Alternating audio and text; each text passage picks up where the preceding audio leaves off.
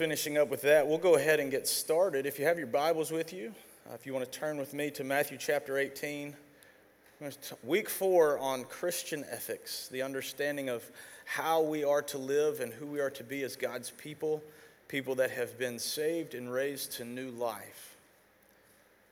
So we've talked so far about humility, and we've talked about purity, and we've talked about mercy and compassion. And this week we're going to talk about the thing that everybody loves to talk about. That is discipline.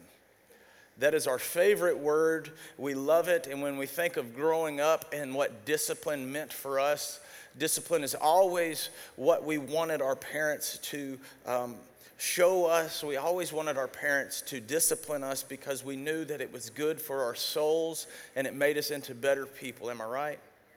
We loved the time when mom and dad were going to set us straight. We looked forward to it. Some of us created those situations on a regular basis. But we're talking about discipline today, probably from a different understanding than you have ever understood it. And you will probably never think of discipline the same again after today, I hope. That is my goal. Before we open and we begin to read, would you join me in prayer as we pray for God's word over us today? Father God, as we come to you this morning, we come to you acknowledging that we don't know everything.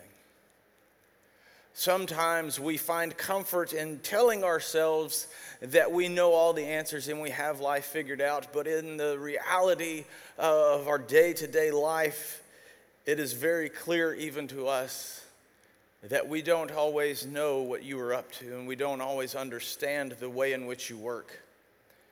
But God, one thing that we can believe in, we can know in, and we can trust in, and we can be confident in, is that you are always aware of our situation.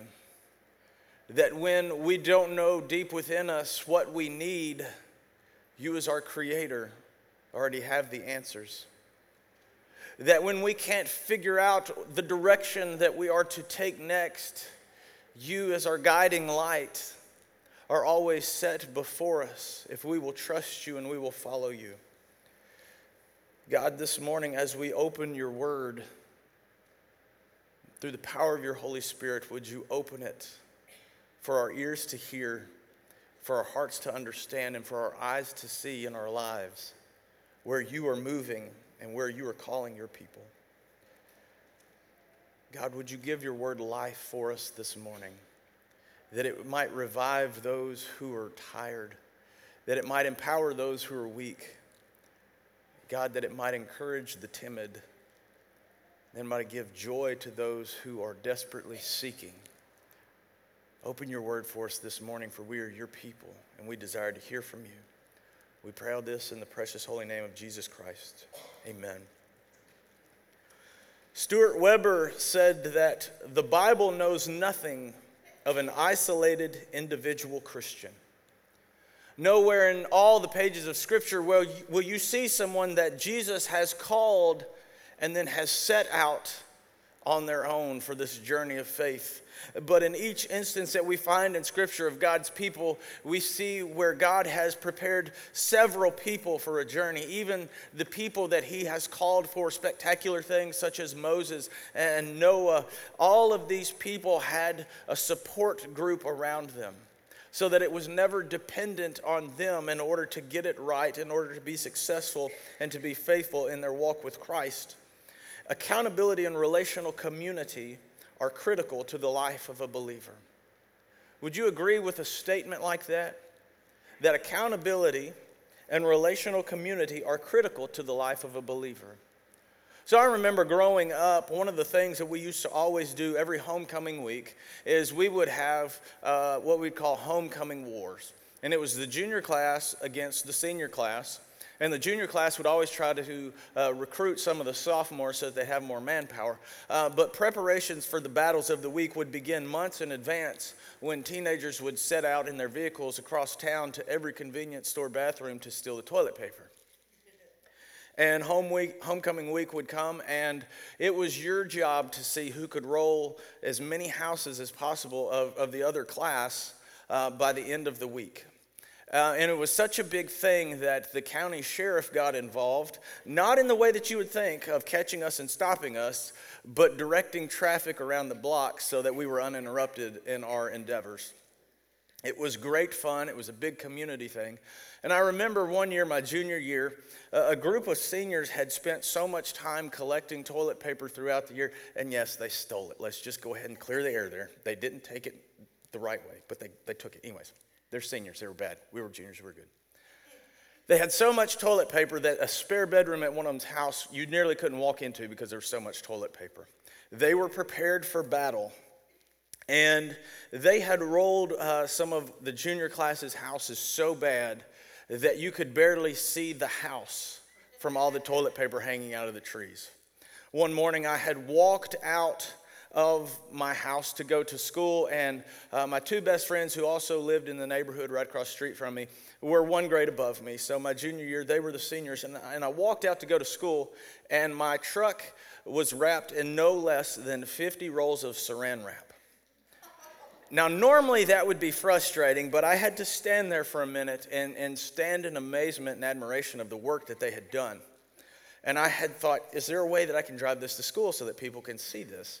There's not. So I attempted to start cutting my way through the saran wrap and eventually just to give up. And then I had to do the ultimate thing of humility, and I had to ride with one of them who just had wrapped my truck to school or I was going to be late. And I say all this to tell you that those were some pretty magnificent weeks, and some great work was done on those weeks. But none of those things could have been so successful if only one person had set out to do them. It would have taken one person days to roll a house to the degree that some of these houses were rolled. It would have taken one person hours to wrap a truck in 50 rolls of saran wrap. It is the same way with our Christian walk. There are so many things that we are going to encounter. There are so many things that we are going to be engaged in our Christian walk, that if we try to do it on our own, we are either going to be unsuccessful, or it is going to take us so much longer to accomplish what God is wanting us to learn. Case in point. One of the greatest things about belonging to a church and a community of believers is we can learn things that we don't know from the other people that are in our midst. Has anybody in here ever learned anything about God from somebody else? Imagine how long that would take if you had to learn it on your own. Now, I will tell you, growing up, I learned a lot of things very quickly by watching my sister's example. I learned a lot of things that you don't do that, or don't do it that way. Or if you're going to do that, don't at least brag about it in front of your mom and dad. I learned a lot of things that I could avoid frustrations and trials and hard times in life because I watched her example. Now, had I not had her example and I'd had to do it on my own, life probably would have been a little bit different. It would have taken me a little bit longer to get to this grand place of wisdom that I now find myself. Don't laugh at that one. But in this passage where Jesus is talking with his disciples, he begins a conversation when they ask the question, who is the greatest in the kingdom, by not pointing it at somebody else as an example, but instead, he goes through and he begins to list the characteristics of what a new life looks like. And he does this for a reason. First, he wants his disciples to hear what the greatest of the kingdom, greatest person in the kingdom looks like.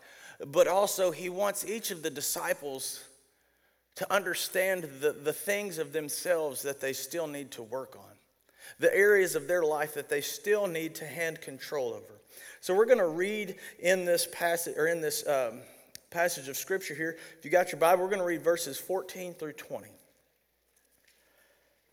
Verse 14, in the same way, it is not my heavenly Father's will that even one of these little ones should perish. If another believer sins against you, go privately and point out the offense. And if other person listens and confesses it, you have won that person back. But if you are unsuccessful, take one or two others with you and go back again so that everything you say may be confirmed by 2 or 3 witnesses.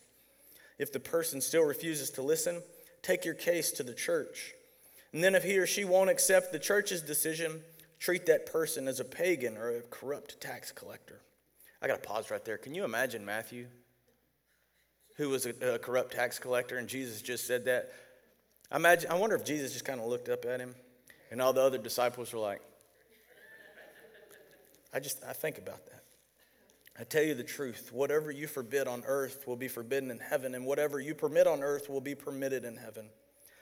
And I also tell you this, if 2 of you agree here on earth concerning anything you ask, my Father in heaven will do it for you.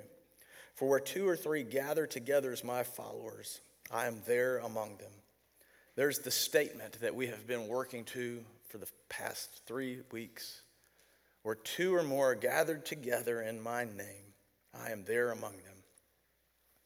It is a statement that many of us have heard many times. We have probably proclaimed that statement at different times in our lives.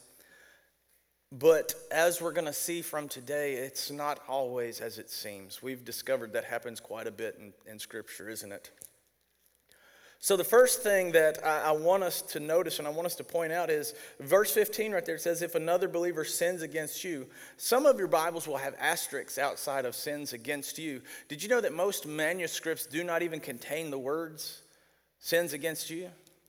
And instead they would say, if another believer sins, then this is how you are to pursue them. Now, the neat thing about this addition of the words is that it doesn't necessarily change the meaning of what Jesus was saying, but it adds another element to it. Because what it does is it gives us an understanding of what we are to do when a believer in our community sins, but also how we are to act if perhaps we are the victim of somebody else's actions. But what we're going to learn is that just like every other thing we have learned for the past 3 weeks, it is not centered around us. And I know sometimes that is hard for us to hear, is that everything that Jesus does and everything that is happening in God's Word is not with us at the center. That God is not revolving around us and for our glory and for our opinions and for our preferences, but all of these things are done for the sake of God's kingdom, that God would be glorified, that God would become the center not only of the individual believer's life, but also of the people that are around them. So most manuscripts don't even contain the words against you, and we're going to look at this from the aspect of if those words were not there. So if another believer sins, how are you to approach them? Verses 19 and 20 are taken out of context more than any other passage of Scripture in the Bible. Did you know that? Verses 19 and 20. I'll read those for you again. I tell you this, if 2 or 3 of you agree here on earth concerning anything you ask, my Father in heaven will do it for you. For where 2 or 3 gather together as my followers, I am there among them. I can tell you as a teenager, we used that verse a lot. Guys, I found this really sweet truck that I wanted. I need you to pray with me that God will give it to me. Guys, we really need to do good on this hunting trip. I think we should pray together that we have a successful hunting trip. You ever done that with this passage before? Maybe if we all pray for it, it will happen. So it's taken out of context so much. This verse is about one thing. It's about what everything else we've talked about is. It is about that new life. Jesus said, greatest is the one in the kingdom who understands the new life. And this passage is about discipline. And it's about the pursuit of a fellow believer who has begun to stray into sin. Has anybody ever woken up excited about that? Today is the day we're going to pursue people who are falling into sin. Has anybody ever once thought that when they woke up? Ever? Does anybody get excited about thinking about that? It's an uncomfortable thing sometimes to think about, isn't it? That we're going to go and we're going to tell somebody, hey, you got this area of sin in your life. But why are we so uncomfortable with it? If we're going to be honest with ourselves, why are we so uncomfortable with that verse? Because most of us understand there's something in our own life that we need to work on, am I right? Who am I to point out the wrongs of others when I have my own problems? Who am I to tell somebody else that they're not living right if I know I'm not living right? Do you see the bigger problem with that? We know we're not living right, and we justify it by letting other people do whatever they want to and being okay with it? Is that a kingdom-focused mentality? Is that a God's kingdom-first mindset? Is that a mindset that is living with a new way of life? You see, the problem is, though, is that as believers, it is easier for us to pursue people that we don't much care for. It's easier for us to point out the wrongs of people that we have something to prove to. It is easier for us to go after people who may not turn around and point something out of our own. But you see, the thing about Christian community is that it is a group of believers who are living together, who are choosing, understand that word, choosing to do life together for one purpose: to see God glorified more in their own lives. When Solomon and David and all these other wise people were writing the words of Proverbs, and as David and other people were writing the Psalms, there's one statement that shows up very frequently that I love to see, and I love to read it, and I love to think about it, but sometimes it stings when it happens in real life. It says, "A fool will reject correction, but a wise person will always accept when they are rebuked." Does anybody here ever like having their wrongs pointed out to them? Anybody here ever like being told, "Hey, you messed up on that," or "Hey, you're wrong on that"? We don't like that, do we? What is the first thing about a life that is new in Christ? Humility. The allowing ourselves to be seen or to be shown the things of our lives that are not what God has said is part of a new life.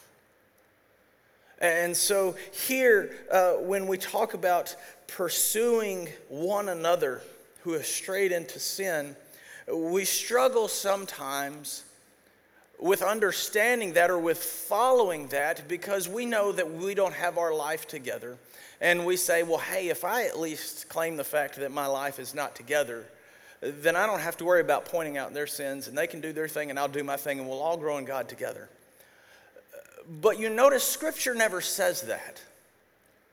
Scripture never says, you as my people get together and do your thing, and as long as you rejoice in me and you do some stuff and put my name on it, we'll be good. We never see that in Scripture, do we?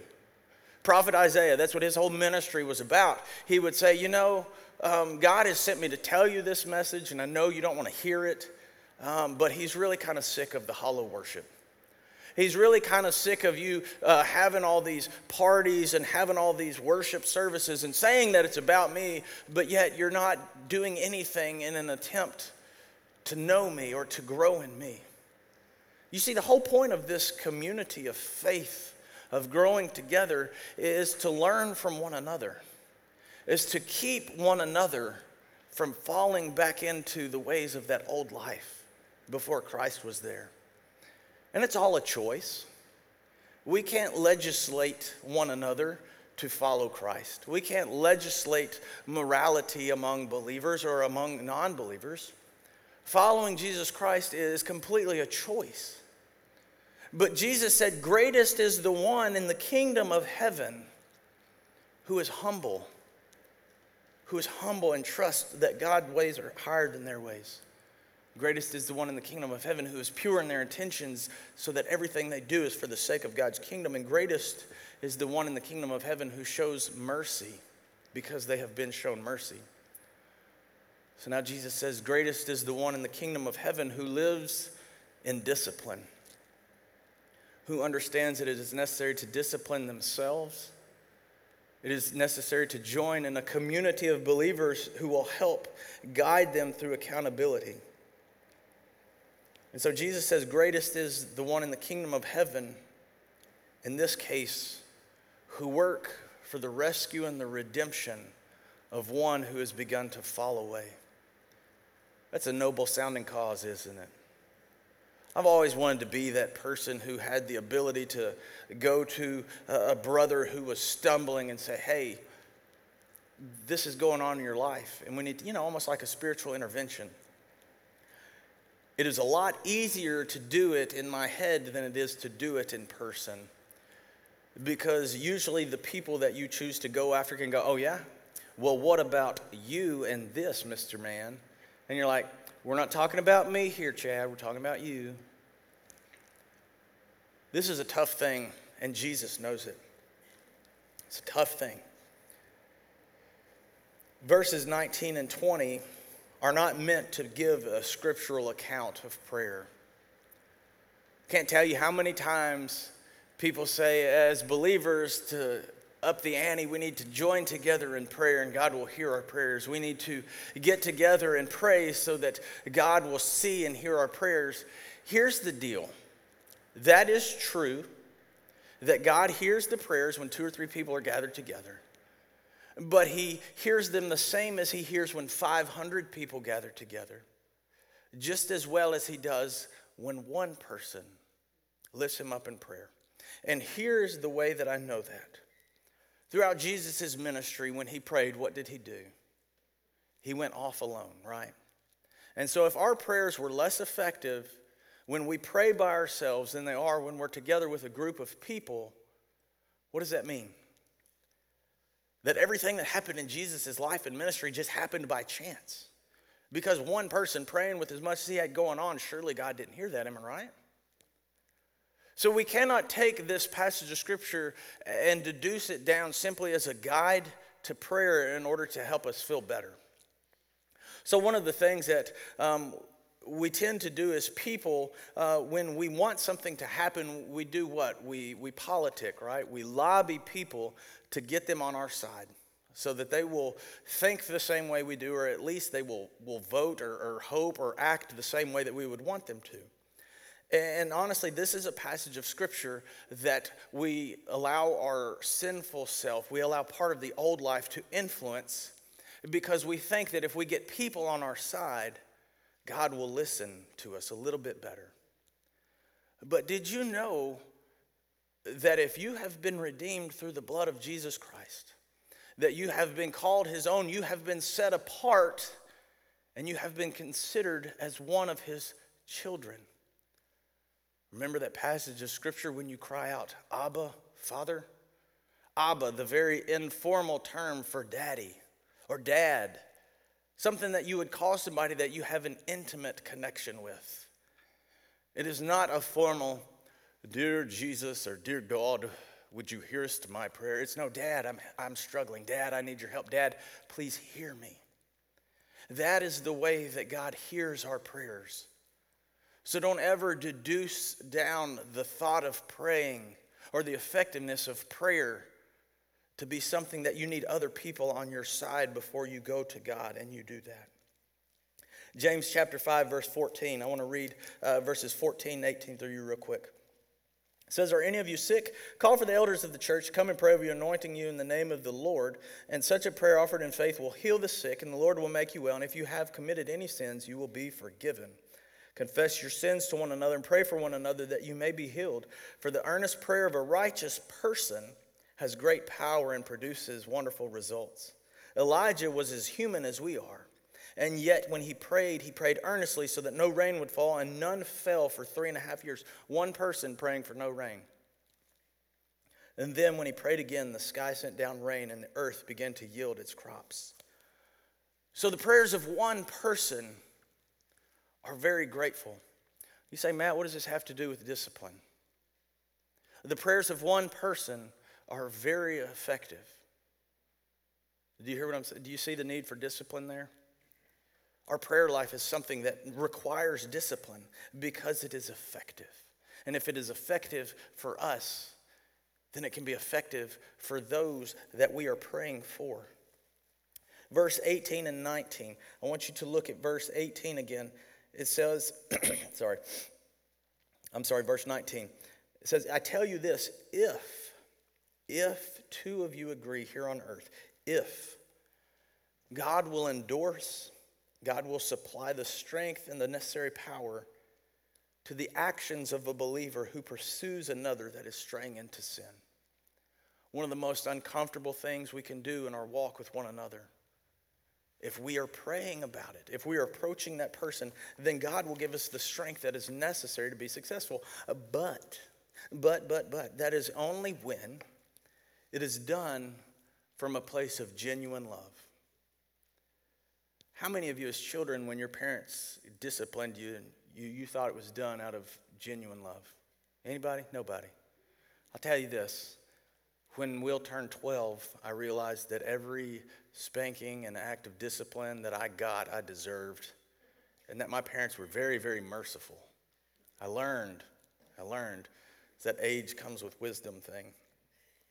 So when we pursue another believer who is straying into sin out of a genuine love for both God and that brother or that sister, God takes notice of that. God takes notice of that, and he doesn't necessarily take notice for the fact that he heralds us as this great righteous prayer warrior and seeker of the lost. No, if we are doing it for the right reason, God takes notice of that.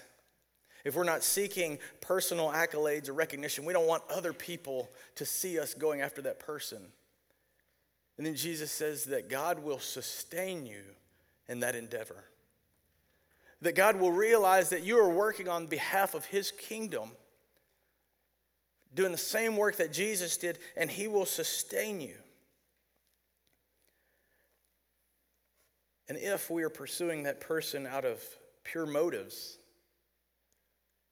as in we're doing that for the well-being of the other individual and not for self-justice. I heard a statement the other day, and I want to share with you. I've shared it a few times. It says, being offended in the life of a believer, meaning a person who has proclaimed a new life in Christ and salvation in Christ, to say that you are offended shows evidence of the manifestation of Satan in control of your life. That sounds really weird, doesn't it? The world tells us if you're offended, get justice, right? But this person was saying that is, if you claim to be a Christian and yet you claim to be offended, then you have allowed Satan to take control over your life. You say, well, Matt, what does that mean? It's very simple.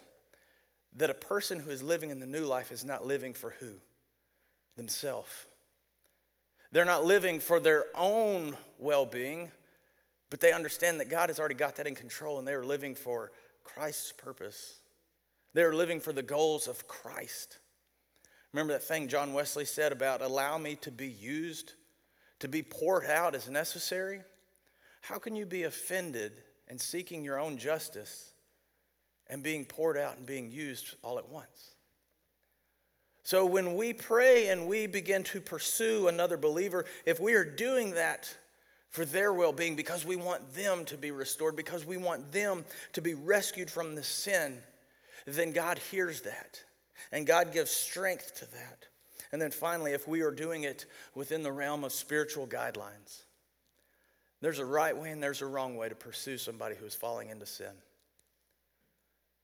You go by yourself first and you say, hey, I've noticed this is happening in your life. Maybe you've been there. You say, I know what that's like, and I want to tell you what's going to be waiting for you if you continue that. That doesn't work. Then you grab somebody else that they have a relationship with. You see, we struggle in the Christian world with that aspect too, about having the type of community and relationship with somebody that we're willing to go and approach them. We're comfortable approaching them with something that confronts them so face on. But when God says when people do this for the right reasons, then God will be among them. And love covers a multitude of sin. You've heard that statement before, right? Love covers a multitude of sin. 1 Peter chapter 4, verse 8. So greatest is the one in the kingdom of heaven who has been rescued and who lives as someone who has been rescued. If you're drowning at sea and you've been rescued, if you truly understand what you were rescued from, you're not going to go jump back in the ocean, are you? If you truly understand what has happened and what could have happened, you're not going to go back to what was, will you? But you will set out in this new way. So Jesus tells his disciples, greatest is the one in the kingdom of heaven who was once here, realized that now because of what Jesus has done, they are here. And because of that, their new goal is to take the others that are still over here and bring them to where they are. And when somebody starts moving back to the old life, they do everything that is necessary because they understand what has happened. So when Jesus says two or more, he's talking about the church's ability to avoid sin and to walk with each other along the way. That's what it means to walk and to live in a Christian ethic, a Christian mindset, and a building of our character that establishes everything about us for the sole purpose that Jesus Christ would be glorified in everything that we do. That every word that we speak would have purpose, that other people might hear the message of salvation and understand what it means to be born again. When we walk with a Christian ethic, we don't walk as the world walks. Justice is not about our own, but it is about what Jesus Christ has done in the life of another person. Humility is not about presenting ourselves in a way that people like us, but it is about understanding that God's ways are greater than our ways, and that it's not natural for us to accept that. But because of Jesus Christ, we respond to that. So we've talked about Christian ethics, the character in which we are going to live. The Bible knows nothing about an isolated individual Christian. I want to ask you this morning, are you attempting to do this walk on your own? That you have set yourself to keeping to your own business, hopefully that other people would stay out of your business? Or are you acknowledging where you once were and you're willing to do whatever is necessary that you would never again become as you once were? My challenge for you is this: to think about the purpose of community. Why does God call us together here on this place? Why does God tell us to join together in worship?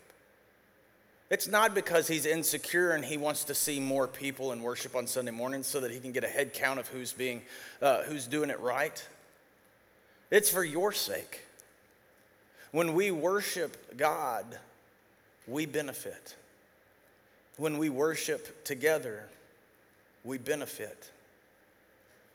So my challenge for you is to ask yourself, are you trying to live as an individual Christian so that you can avoid the discipline that is necessary to be sustained in your walk?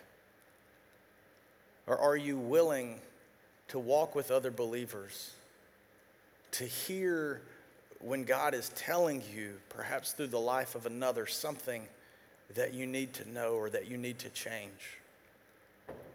And then are you going to be willing to listen when Christ has called you to follow? Will you join me as I pray? Father God, we rejoice in the fact that the grace that you have given us through Jesus Christ is not something that is reserved only for the upright, but yet it is a grace that is given to those in the darkest places of sin. God, that the love that you showed us on the cross is not a love that is kept only for those who are deserving, but it is given to all who would receive.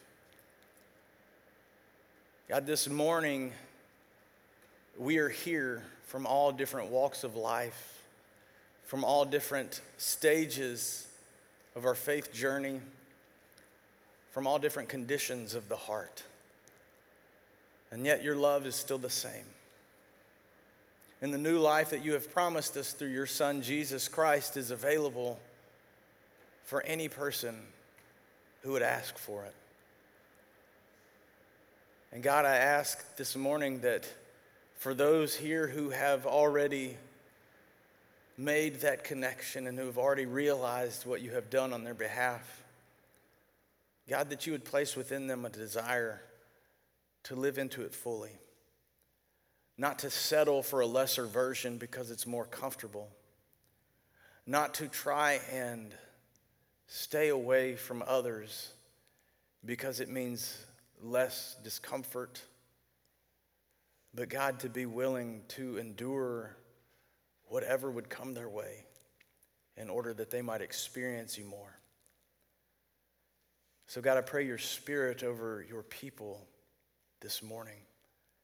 For those who may not yet have established themselves in a new life in your Son, Jesus Christ, I pray that your Spirit would continue to work on them, to open their eyes that they might see you moving in their life, to open their ears that they might hear you when you whisper in the midst of the noise, to open their hearts to receive, to understand that the love of Jesus Christ is a love that isn't dependent on their worthiness to earn it, but it is given freely by your goodness and through your grace.